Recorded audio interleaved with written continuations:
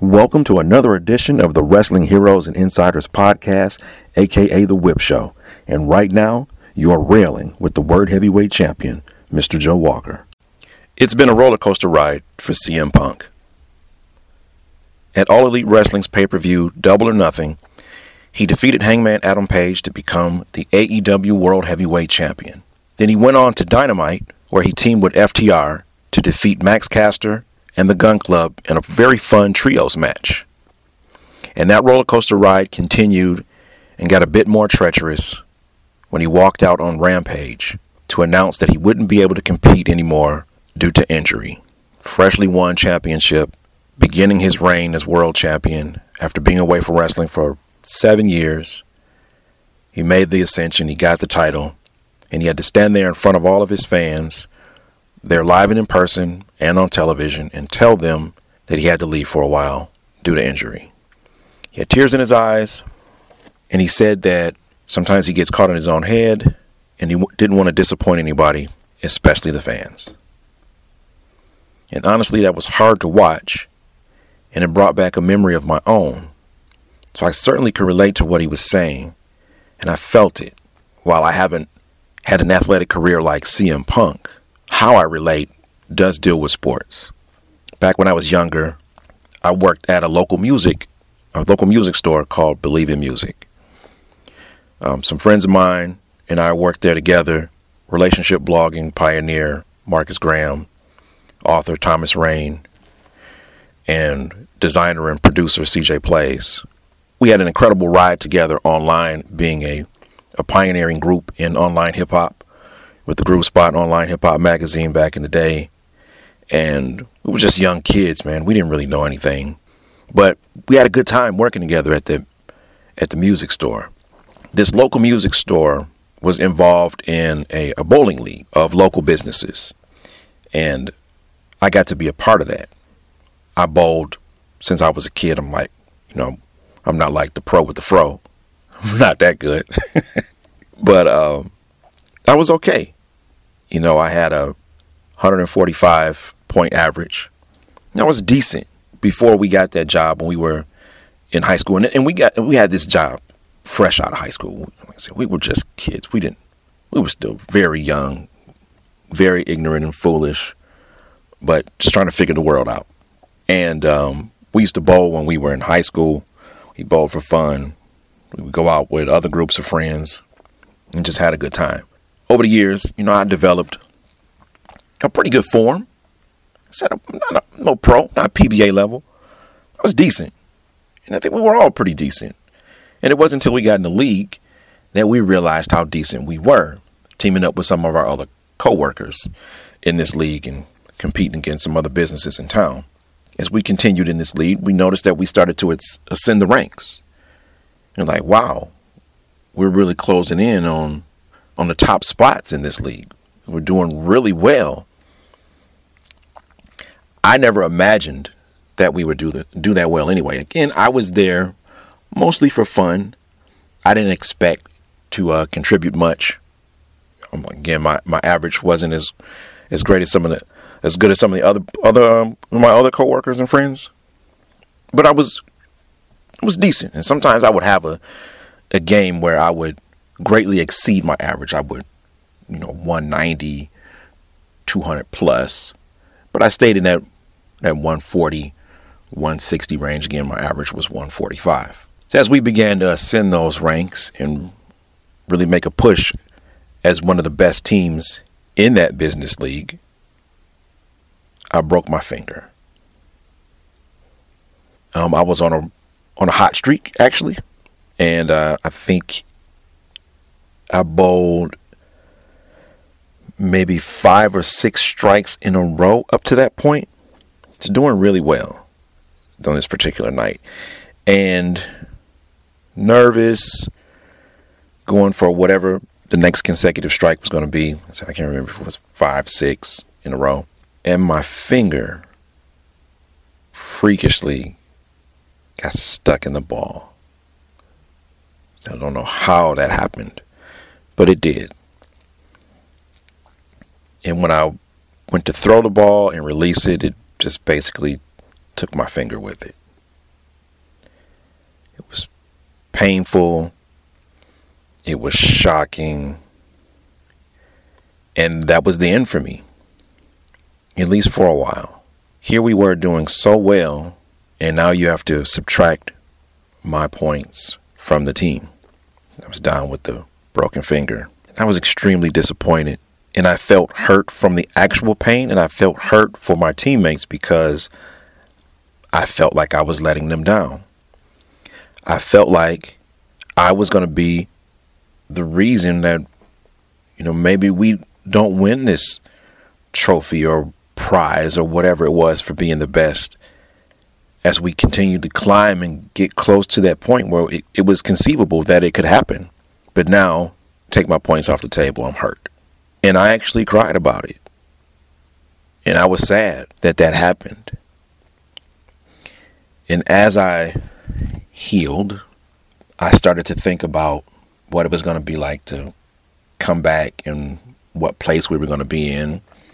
And someone took my place, bowled in my place while I was hurt. I don't remember who it was exactly, but I do remember that their average wasn't as high as mine, which hurt to see because even though I was injured, I still would go on league night and watch. And I just felt so helpless. So as I healed, I'm starting to think about learning all over again, because having an injury like that to my finger, I certainly didn't want that to happen again. But I also wanted to come back and be immediately impactful on the team. Let me give us, hopefully, a push we need. I was down for 6 weeks.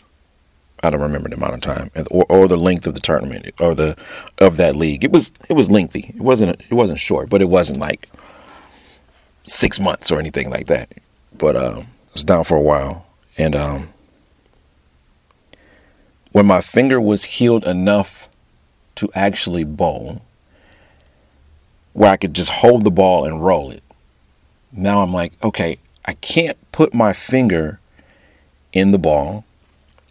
I was bowling with a protective glove.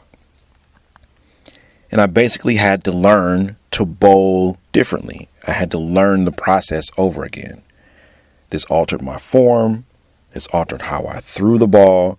This altered the strength and the power at which I threw the ball. Everything changed. My first game back, I was nervous. I was also excited. I was concerned. And honestly, I stunk. I stunk. Watching everyone around me, I could tell that they felt for me, that I wasn't able to bowl like I did before I got hurt.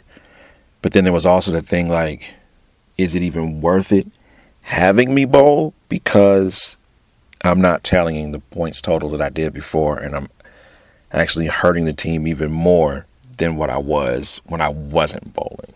It was better off having the replacement bowler than me. So after that first game or first games back, I remember going home and just sitting on my couch and just thinking about it all.